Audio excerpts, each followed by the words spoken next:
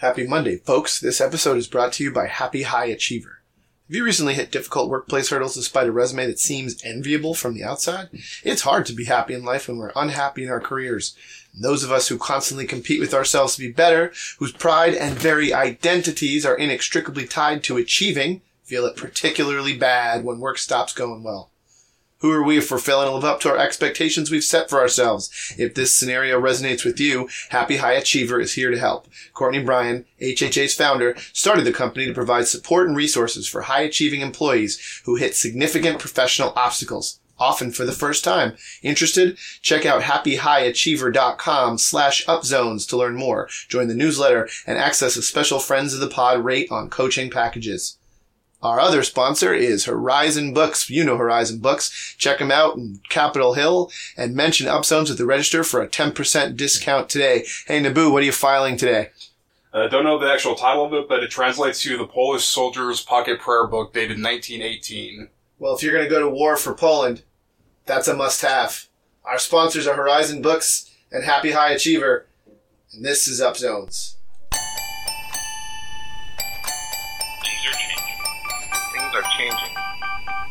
You have to elect yourself daily. Things are changing. Things are changing. You can't say it, but you know it's true. To elect yourself. Things are changing. To elect yourself. To elect yourself. No, it's not this summer's blockbuster action movie. It's just the closure of a highway. That's right. We are 4 days from the period of maximum constraint, folks. That's right. January 11th. We've been talking about it for years. It's come up on this show. Things are going to get tougher before they get better. January 11th of this week, this month, this year, Washington State Department of Transportation will begin the permanent closure of the Alaskan Way Viaduct. And over the next few years, they'll be doing a ton of different construction in the region and in the city to make transportation safer and better. And we all know the story about the viaduct. We know that there were some controversies there. We know that there was a lot of debate and dispute about what the best approach was to take in the stand-up of the project and where it went in the long term. But here we are. This is what's happening. There's 60 construction cranes currently dotting the skyline right now in downtown, and we are about to experience the biggest one. Now, you know, the city has stood up a bunch of resources for folks. They've created a geofence for non-hailing on 3rd Avenue. That's interesting. It'll keep people off 3rd Avenue there because hailing at Lyfts and Ubers can really create more traffic than it mitigates. But, you know, at this point, we're just going to have to get creative. And I'm starting with myself. I'm going to carpool at least twice a week with my buddy Andrew. We've made a decision. We both work in Factoria, and that's what we're going to do. And I'm going to stay home a 3rd day. So 3 of the 5 work days, there will not be that second car on the road from me. And it's one small thing, but it's what I could do. And I think if everybody just gets creative around getting out of a car when, if possible, or getting into someone else's car, if possible, I think we can really manage this. And who knows, maybe we can bend the arc of behavior in the city. I would love to continue to carpool even after PMAX is over. Yeah, email me, Twitter me, let me know what you guys are planning to do for period of maximum constraint. Our guest today, Bo-Ting Zhang, or Bo Zhang, is a genuine Renaissance lady. She really just keeps very busy in the city and in the community. She does work in real estate strategy for the city, although she did want me to let everyone know she came on and spoke for herself, not the city, and that's fair. She co-founded this really great group called the Bramble Project, and has also been really active in an art on civic dialogue program called Between Americans that she talks a little bit about on the show. We got right into it, man. We had a great conversation. We talked about some of her time spent abroad and how she thinks that there's something missing in the community aspect of the American dream that might be actually leading to some of the real disputes that we're having now politically, socially, culturally, and some of the poverty wouldn't hit quite so hard if we had community. And it's funny because that really just builds on the exact point made by If you remember Kirsten last week, we actually interviewed them both the same day, about a week ago, and it was really funny to have these themes just floating around in the two conversations. Two fabulous ladies that are doing amazing stuff. Bozang, great conversation.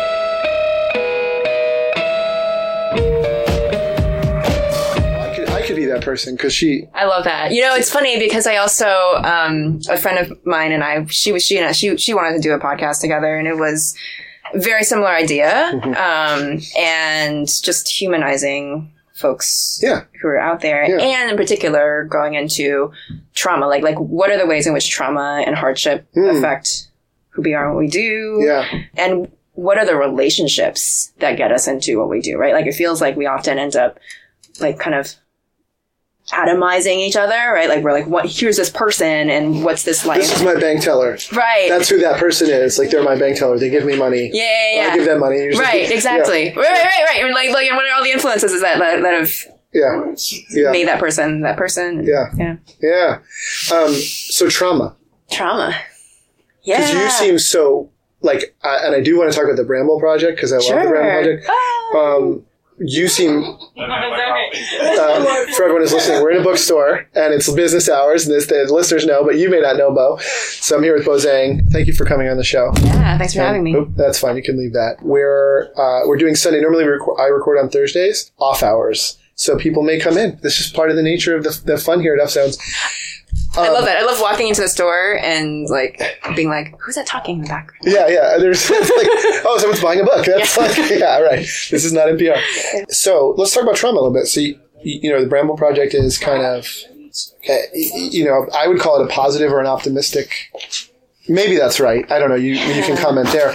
But how does trauma kind of play its role if that's, as you say, so central to what you're doing? That's such a lovely question. I would say that the trauma that there's so many relevant traumas that I could point to, but I would say one could be just having had parents who couldn't get along. And so you grew up like a divorce household kind of situation? They might as well be. But that's even worse. Right. My mom and my dad did not stay together, and my mom always said, like, just get divorced. If this is ever you, just get divorced. I remember a moment when they were fighting so, like, not even viciously, but just loudly. Yeah. And I was crying. I was, like, in second grade, and I remember my dad saw me crying. He was like, don't worry, we're not going to get divorced. Because they were talking about, you know, like, they were, like, screaming, like, we're going to get divorced. And I was just crying because they were... It was the energy. It was hot. Yeah, exactly. Yeah. But I never remember sitting there being like, "That's not. No, do it." maybe get divorced. Yeah. But I definitely spent a lot of time just wanting them to get along and just kind of being torn with this. Like, I love this person. They hate each other. Yeah. Actually, I kind of love and hate both of them too. You know, and that's playing into it. Yeah. Absolutely. Yeah. So like that mediation instinct. It was just me. Yeah. Oh, that's even worse, I think, because then you don't have like a you know, a sibling is like a built-in therapist kind of, you know? I mean, the best siblings, so I hear. They're not always. But yeah. So I definitely think there's long been like a mediating instinct, and this particular question that ended up becoming the Bramble Project really, it showed up for me about 13 years ago. I was in rural Japan, and that was actually... What brought you there? Actually, I was running away from a job.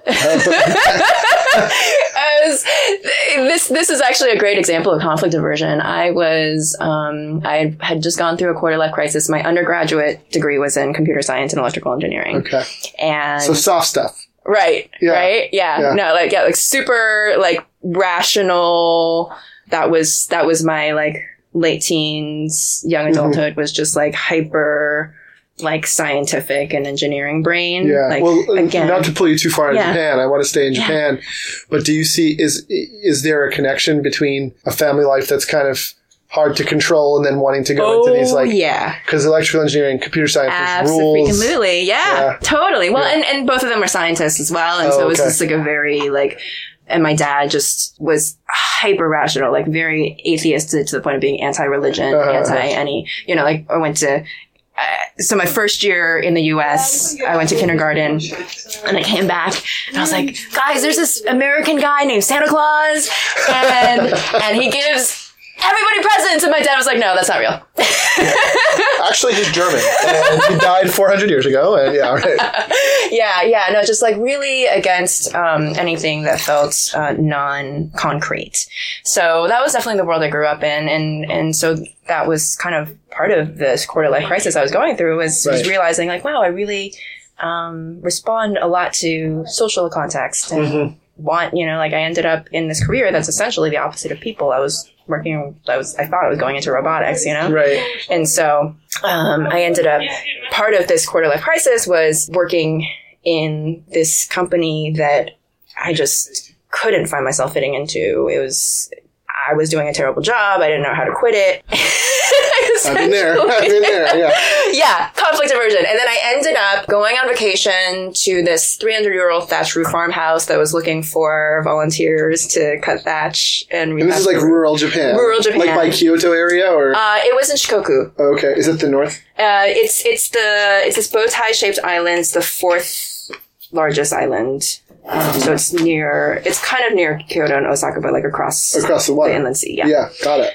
Yeah, so I was there, and they were going to shutter their doors because the on-site manager was moving to Thailand, and basically I was like, I can stick around and manage this thing, and I just completely ghosted the employer. Like I really did not know. So they're still cutting you paychecks. Is what you're telling me. 13 years later. Yeah, got it. Stopped answering phone calls. Yeah. Terrible, embarrassing moment in my life. But did they ever? Was there like a letter? Was there an email? I mean. So by then I had actually gotten into like a contracting situation. I mean, like I'm trying to shorten the story. Yeah. So I was a contractor more than I was actually an employee. Okay. Yeah. So like I just stopped doing well, but I was definitely mid-contract, and there was a thing that I was supposed to finish, and I basically just I saw it playing out, and I was like, I'm going to be stuck here forever doing this thing that I don't want to do. So I just stopped answering the phone calls. How some of our best leaders found their next roles. Just stop fucking doing the thing that you were doing before. Yeah. I got it. Totally. Well, so I ended up there for 2 years. And in the farm. Yep. In this farmhouse. In Shikoku. Okay, interesting. Shikoku. Yeah. And there, I think there's a more subtle societal trauma that kind of probably shapes what ended up feeling so connected for me there, which is just actually being embedded in community again and being embedded in a sense of mutual reliance and all the irritations that go with that, of not being fully independent, and all the beauty that comes with having people actually track what you're doing and stop by unannounced and tell you when you're planting the potatoes wrong. Yeah. But help you plant the potatoes right too. Exactly. Yeah. That's why married people live longer. It's like, I'm not some traditionalist, but the facts are the facts. Right. When you have at least that one other person, you're seen. Yeah. Yeah, that's a great way to put it. Totally. Yeah. And so it was there. I just got really interested in the cohesiveness of community, the interaction between community and place. And in particular, that village, like a lot of rural Japanese towns, was on this economic life support from the government. It was basically for the purpose of maintaining jobs. There were public works projects. They weren't necessary. It was basically building new bridges to replace old ones, building new tunnels to replace old tunnels. But it was just a ton of trucking in and out of the valley every day for the purpose of jobs. Yeah. And we did it here, right in the 30s. Yeah. Dig a ditch, fill it back up. Yep. But keep people employed. Sometimes you gotta do it. Yeah. And there it was particularly fascinating because it felt so contradictory to what the spirit of the place was, which was this is one of the most... It's known as one of the most secluded areas of Japan. It's like 800 years ago, this samurai family fled Kyoto and settled there, and they built these vine bridges. So it's it's known for seclusion. It's known for these mists that just swirl in and out of the valley. Wow. Yeah.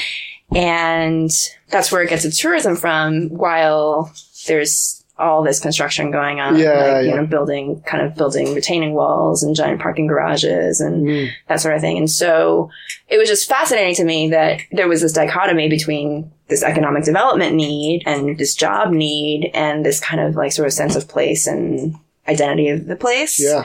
And so that was what I thought of as a dichotomy then. And in a way, it was also a mediating tendency, right? Surely there's a way for this construction industry to somehow be able to mesh more with this like sort of more community driven. Yeah. There always is. I mean, there almost always is. Yeah. One would think, but then there's also often like a lot of compromise and so on and so forth that's also involved. So it's kind of like, I mean, so I think that initial question, that sense of like, is there a paradox here between economic development and sense of identity? I didn't think of it as a paradox then, but just figuring out how to resolve that. And I was really interested in kind of community participation as a way of resolving that. So, okay, so if we determine that we need a hydroelectric dam, can community participation make that better? Right. In some way. Right. And so that's what got me here studying, going to grad school. Yeah, and we have an interesting system here in the U.S. where we try to engage the community around. So you'll hear me, I don't know how much you listen, and you don't need to answer that question. But, I listened to a couple of these. But, I'm very like sort of a free market person, but I'm very anti-capitalist, and that blows people's minds. And this is me interviewing you, but I think it's just for your... That's so fascinating. For your, and I think like you should be able to trade and sell your wares and kind of do whatever you want as long as it's not like poisoning other people or whatever. But the political and social power that accrues to wealth is like toxic to society, in my opinion, right? So, and I think of like a dam, or I think of a building, or I think of like an apartment complex. And what we do, we involve the community by saying, they say what the private developers can and can't do. And then some crew comes in from probably out of town or somewhere else in the town, right? Builds to the like egregious limitations. They're generally like overburdensome limitations that the community set, right? Why not have the community do the building? Mm-hmm. Like then you solve two birds with one stone, right? Because you probably get fewer limitations if it were a true community involvement. And supply and demand. If you're, I'm making hand gestures. If you're limiting what you can and can't do, you're going to have to build fewer beds, and fewer beds means lower supply. That means higher cost and blah, blah, blah. But it also means that the people who are actually doing the building are not part of the community, right? We've got it totally ass backwards. Yes, totally. I don't know if you have a thought on that, but that's kind of how my approach. I have so many thoughts. One, I'm super curious to hear. I think it's really interesting for you to talk about being free market and anti-capitalist, because I would almost say my instinct is that I'm probably the reverse. But when you describe what you're talking about, I think we're talking about the same thing. So tell me a little bit more about what you mean by being anti-capitalist. Well, I just mean that there's again, I hesitate to monologue too much, but I think Marx would have defined capitalism in the way that I'm defining it, which is a social, political, and economic power that extends beyond the purchasing power of money. It's not just that I can buy, 1 unit with 10 dinars, right? Mm-hmm. It's kind of like labor and doing should be equal to that, but it doesn't. An example that I would give is I went to graduate school and I took a loan to go to graduate school, and I pay interest on that loan.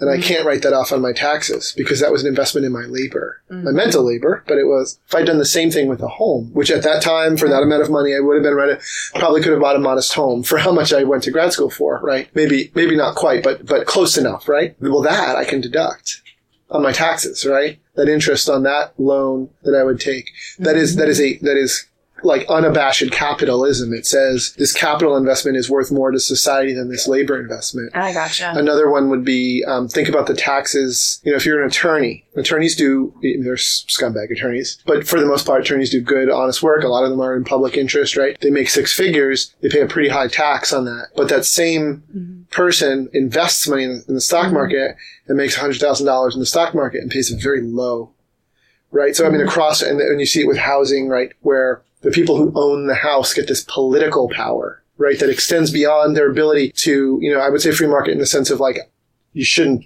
limit trade, for example. I think trade should be open. So when I say free market, I mean that, but then you shouldn't, having capital should not accrue you more power, right? Mm-hmm. And yet if you own a home in the city, you have so much power over the renters.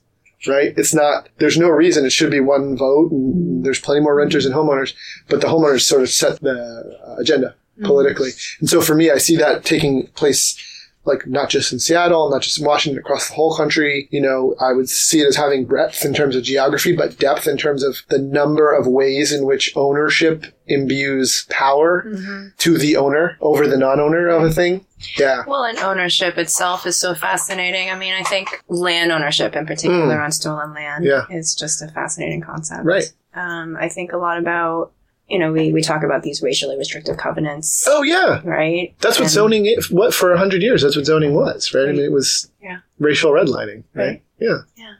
But even, right. And that's kind of a lot of the question as I ask myself is what's today's equivalent of the things that we would look back on a generation later and be like, that's ridiculous. I can't believe we thought that was a good idea, And I mean, zoning is super tricky. And I mean, we can talk about that in a whole other conversation because I think it's really similar to what you were referring to before when it comes to like a community gets together and sets a couple parameters and then depersonalizes the widget making from the placemaking. Yeah. But tell me more what you're thinking. Yeah. And just to finish the land ownership, I mean, just, the concept of building capital on land that was stolen and to have land belong to us in a place where formerly folks belonged to the land is just, I mean, it is so challenging. I think it's problematic even outside the context of colonization. I mean, even in, Ireland or whatever, the idea that you would own land and pass that to your children who didn't, just by dint of like some kind of tradition, but there's no, like, what is the... Totally. It's interesting because, I haven't really thought about it in terms of free market versus capitalism and haven't thought about it in terms of capital accrual, like in the way that you were talking about. So I think it's I'm just going to have to stew on that. I think it's really interesting. We'll come back on and once you have a chance. Right? I mean, the way I've really thought about it is really the mechanism of trading things for money versus the stories that we tell about what humanity's about. And it feels like the stories that we started telling or teaching ourselves in Econ 101, like those are super harmful. The idea that we're about maximizing our own interests and that our own interests can be calculated in terms of a number based on dollars and cents. Yeah. The Chicago, like the so-called Chicago school. Maybe. Yeah. And I'm not versed enough in econ to pinpoint it. I mean, I've heard some of it coming from the Chicago school, but I feel like I hear it in any Econ 101 class, right? Is just this concept of self-interest maximization and that value can be put down to a number. It's a strange concept, and I think it leads to this weird sense of not enoughness, since ultimately that leads to no matter how much capital you accumulate, somehow like success in life can be measured by accumulating more of it. Like that's super painful. I mean, that's created so much pain, like not just in people who don't have capital and resources, which is in and of itself like unsustainable and therefore bad. Right. Yeah. I mean, I feel like now we're getting like into almost an esoteric kind of conversation, right? Yeah. But I do feel like, if you go to the Haida people or the Salish people more generally, you see this kind of record of, wealth accumulation by some. Now, what they did with it and the way they socialized that wealth was very different. And they would throw these massive potlatches, right? And you go to the, actually, it is almost without exception that there are rich and poor. Like even in really developing societies or primitive even societies. But it almost seems fair to say that's human. But to then capture that and say, well, therefore it is the purpose of this particular branch of science to maximize that feels like a warped perspective, right? Rather, so economics should be the study of incentives. It should be the study of scarcity, how to optimize for scarcity. This idea, I also think they have it backwards. They have causation and correlation reversed with respect to, I think it is in everyone's self-interest to achieve the greater good. It is not that the greater good is achieved when everyone follows their self-interest. Totally. Anyway, and I think, and it completely relates to the built environment, because I kind of looked into this stuff because I really got interested in, well, what if the narrative is, as a narrative sometimes is, that developers aren't just greedy, which is, I mean, complicated in itself, right? Developers often work for investors, and investors are greedy sometimes. Are greedy. Why is that, right? Like what causes that need to get 20% returns instead of 10% returns on your investment, which would be the difference between market rate and affordable, or the difference between having this community space or not. Like, what's the reason that drives that kind of investment thinking? So, I mean, that's where it really does impact our built form. And in a lot of ways, I don't know how we can untangle the built form without untangling what actually motivates us, what intrinsically motivates us, and like bringing the social back in, right? Like, I mean, getting back to why can't the community be the developers? I absolutely agree. Like, there's really, development is really just about assembling money and then managing a timeline and a budget, right? And so historically, it made sense that before we had these amazing communication tools we have, that the way that you do that for something that costs a crazy amount of money is you go to people who have a lot of money, which tended to be rich white guys. And then therefore, as a developer, you probably were somebody who knew rich white guys, right? Like, but we don't have to have that. That doesn't have to be the setup anymore. Right. Right. Totally. Well, so and that leads to, so what you're doing now. Yeah. I admire this, and I try to follow this model as well, which is like you kind of have a day job and then another thing. Right. Yeah. So, well, you know, I'm interested in everything. Frankly, we can go wherever you want, but I'm really curious about the Bramble project and what kind of caused you to go there. Sure. Yeah. Totally. Yeah. So Bramble was something that it came from something I've just observed for a long time, which is that the people who develop make a huge difference on what ends up being developed.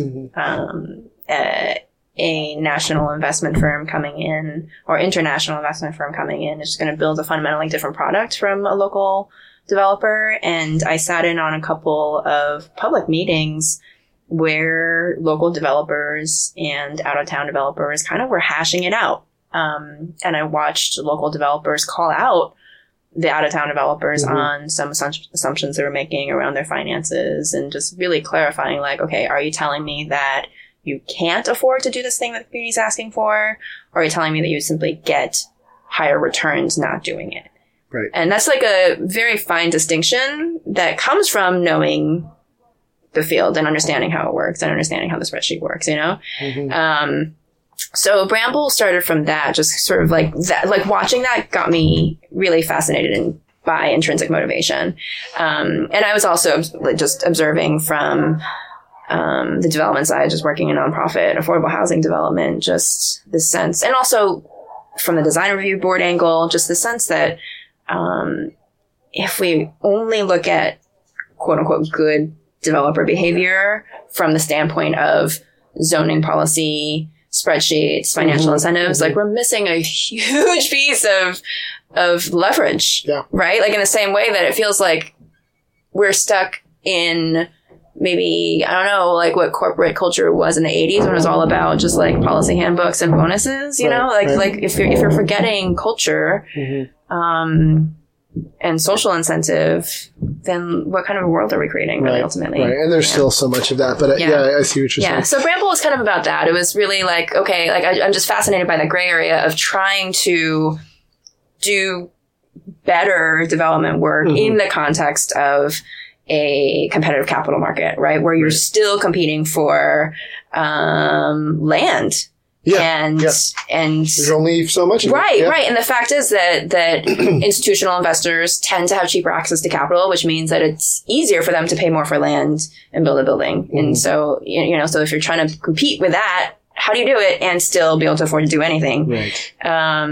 And so I did a little bit of traveling just to see what was happening. Can you tell me a little more about that? I think that's something we don't talk about enough on this show. Sure. Density, urbanization. I'm very pro both of those things. We don't. We do speak. We speak about zoning and off zoning, but you just touched on something that I think as a dilettante, I know a little about, but I don't think we talk about, which is these large institutional investors get cheaper money. Right. Can you talk about that a little bit, just for more for the listeners? Yeah. Basically, just local developers tend to be. They tend to look at, they're getting kind of more boutique investors as opposed to national investment firms who are managing like maybe pension funds. And therefore will have billions and billions of dollars already. Tons of money, supposedly lower risk. I don't fully know the details of it beyond that. I just know know that's sort of how the numbers fall. Like, you know, it's access to money that's perfectly fine with like 5 or 6% returns as opposed to like looking for 15-20%. So it's a pretty significant difference. You also, there's kind of an economy of scale thing that happens as well, like when you can just build a bigger building. Right. But yeah, it's for the most part, it's my understanding is just that the boutique, more local investors that local developers are working with expect a different kind of return. Just different, more money. Yeah. They want more money for their money. Yeah. Right. Which isn't always the case. There's a developer in Portland called Guerrilla Development Company that's doing really interesting things with investors who are interested in capping their returns a little bit in exchange for significant amounts of affordability. And I can talk about that in more detail if that's interesting, but basically they've got some pro formas, some budgets, development budgets going where they're seeing in year 10 of a project being able to subsidize almost half of their market rate units from like $1,400 a month, which would be the market rate, to $560 a month in rent. Yeah. It's significant. That's a major, yeah. that would change like the whole neighborhood if you did that over the course of a neighborhood. Yeah. Yeah. Yeah. Yeah. And it's really just, it's simply, maybe I shouldn't get too technical, but it's simply awareness that over time you tend to get more cash flow out of a project because your rents are probably increasing even at inflation rates, but your mortgage payment's staying the same. So what's left over is going up. That makes a lot of sense. Yeah. Yeah. I mean, it's such a complicated, multifaceted problem that we have around housing in the city and in the region and the countrywide. Really, everyone's got the same problem. Yeah. And you do have zoning issues, and you do have capital and funding issues. And, Yeah. You know, so the Bramble website did a particular post that I just found really interesting. It was back in September. It was like, how should I vote? And you got into this.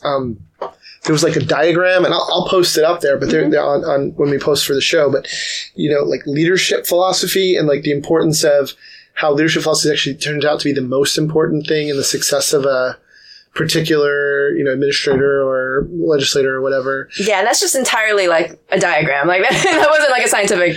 Oh, that was just sort of your mind map. Oh, it looks so good though. It looked like somebody really put some time and thought into it. Well, so and I will say that's another thing that, you know, if you listen to the show, I'm very big on like technocracy generally. Like good leadership is more important than ideology, even if I have an ideology, you probably have an ideology, and just maybe you talk a little more about what kind of where that came from. And oh my gosh, wow, okay, that feels like it might be a tangent, but I do think it ends up dovetailing in. Well, you might be beating me to what I was heading to.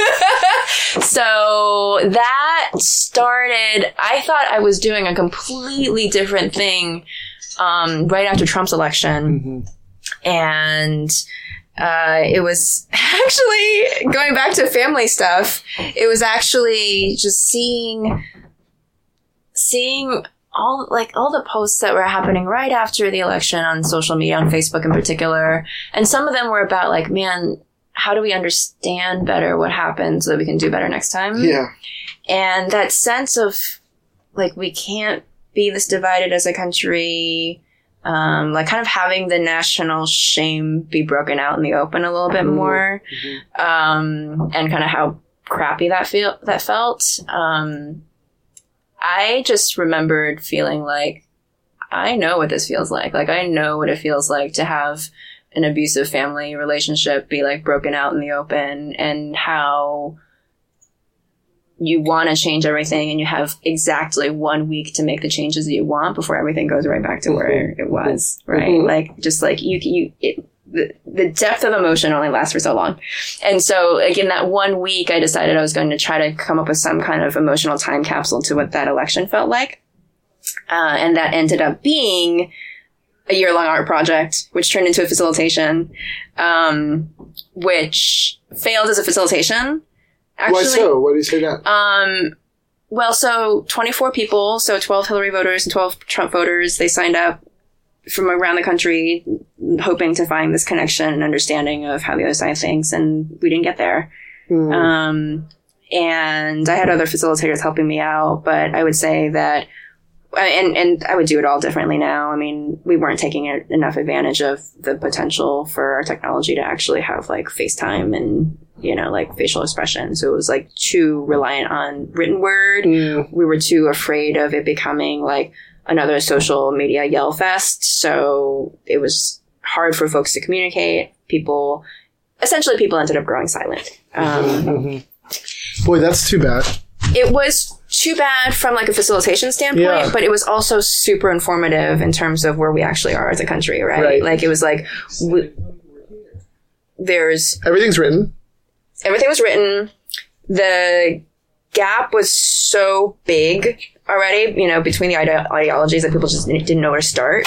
Folks would write a paragraph and then delete it and just be like, I don't know what to say. Like, I don't even know where to begin. Right. And then, so yeah, it was too overwhelming. Folks had other things going on, and it was just like, it just said so much about where we are as a society. And I think that, observing like 24 people who were really trying and wanted, you know, started out wanting to reach across the divide, just kind of being like, I don't know how to make this work in the medium that we have, in the time that I have to do this. Maybe just question the whole premise of how we vote, you know? And I think it was really clear as we had these political conversations that, to actually get to a thorough, detailed analysis of what's happening politically, like on some kind of policy, that would be like more than a full-time job that people don't have time for, right? And so we end up with like sort of limited viewpoints, limited sound bites, because it's all we have time to understand. And so it was like, well, that can't be how a functioning democracy works, right? So that's kind of where that particular post came from. Well, you talked about initial experience, compelling beliefs, and then leadership style. Right. And the thing that I appreciated about it, and push back if I'm actually interpreting this wrong, right, is that your ideologies and your beliefs are really good flashpoints. I mean, obviously... And rightfully so, right? Like I tend to vote Democrat because that's how I see the world. And there's a cluster of policies that I don't agree with Democrats on everything, but much more than certainly the Republicans. And if anything, I would go more green than Democrat. You know what I'm saying? They're flashpoints to grasp at meaning. But your argument was that by the time you hit, you know, year 3 of a presidency or a governorship or a mayorship or whatever, it's really not about the ideologies because so many forces are pulling those people in so many ways. It's actually much more about like, what is this person's approach to leadership? Are they listening to the opposition? Are they listening to their base? Are they willing to admit that they're wrong? Are they delegating power in the right way? Right? I mean, is that a fair encapsulation? Yeah. And it's crazy because we pick leaders for most organizations that way, right? We don't say, okay, we are screwed as an organization. How are you going to fix all our problems? And how can we make sure that you don't deviate from your plan for the next 4 years, right? That is not how we pick an executive director, a CEO.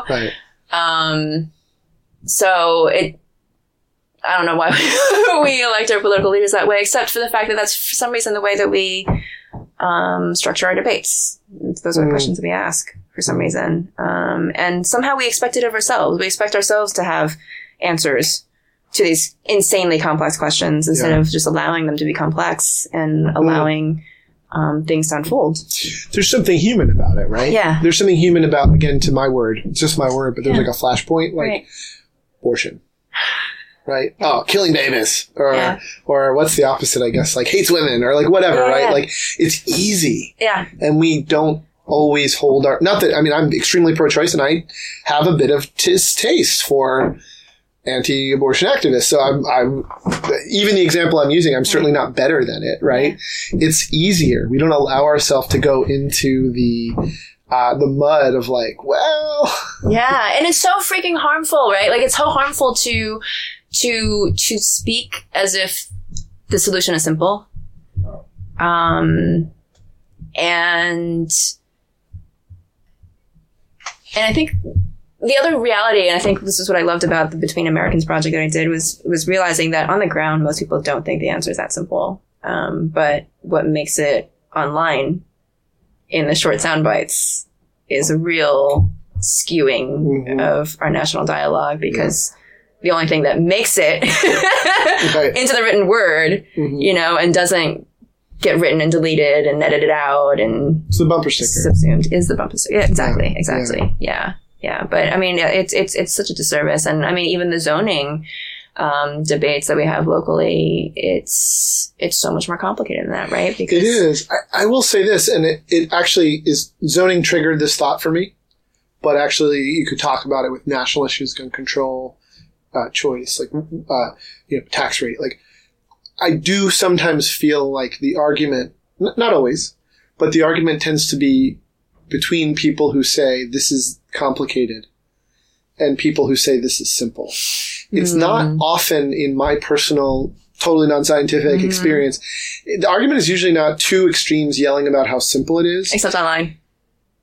Maybe online, yeah, but even like, let me talk about zoning, where like if you're in a city council meeting, you generally have one set of people who are going like, look,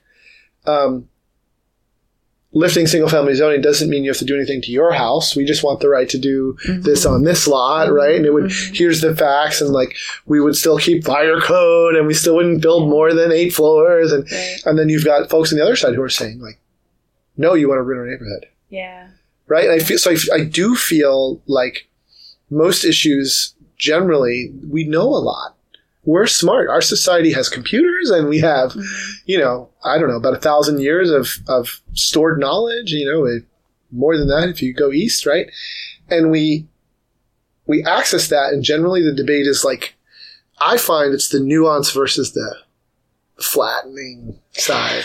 It might seem that way just because I do think that often the side that we're not speaking from feels flat. Yeah. Okay. Fair enough.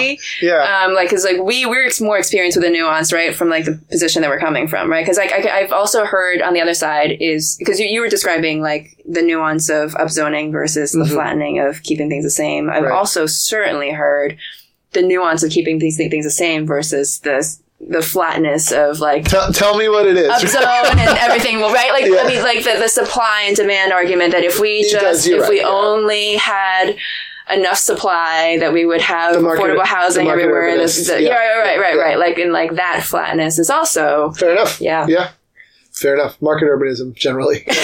Right. And I mean, that's one of the things that I've been trying to, and I'm certainly speaking as myself and not in my professional capacity, but one thing that I've been trying to do at work is, and I'm the real estate strategist of the city of Seattle right now in the planning department, is that is kind of shifting some of that language, at least when we talk about affordability and density. To be like, we're not ultimately freaking out about the numbers. What we're freaking out about is belonging, right? Like, am I going to walk out onto the sidewalk and feel like I'm in a crowd of people who would care if I'm here or not? Which is maybe why folks fight upzoning. Right. Totally. And we don't use that language, and I think it feels very complicated to me because, when I see new stuff being built in a neighborhood that I care about, like, and that I identify with, like the International District, like, I'm frightened, right? Like, it's terrifying to me to, like, and I can intellectually be like, oh, look, more units, right? And I can also be like, am I going to walk on the sidewalk and feel like the new folks coming in are going to care about the same shops that I do, or going to go to the same restaurants that I do, or will they just be happy that this little shop I used to go to will go away because to them it wasn't anything in the first place? Right. Yeah. No, makes a ton of sense. Yeah. And then I would close with this question. I think I'm a New Yorker by birth. I've lived here for years now, but native New Yorker, and I think back to a kind of certainly ethnically and sort of sociographically probably just a real crappy time, but from a city planning point of view, I think of the Brooklyn of like my mother's youth, right? Where it was even then 3 or 4 times denser than Seattle today. But somehow people were looking out for their neighbors, right? This is every mob movie you ever saw. It's not made up. I mean, it's the real thing, right? What is it?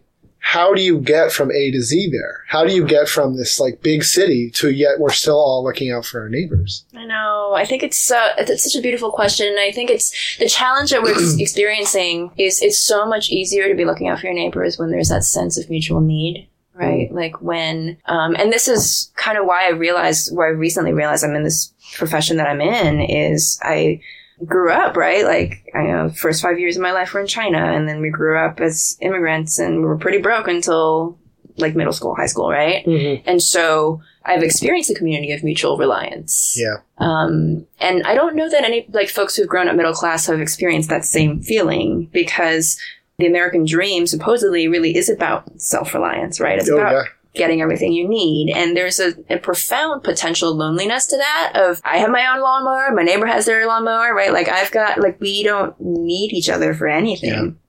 Yeah. A friend of mine is a principal at a prominent law firm, and he sort of acknowledged he was like, I broke my leg and I was laid up for a month, and it definitely felt like I fell off the planet.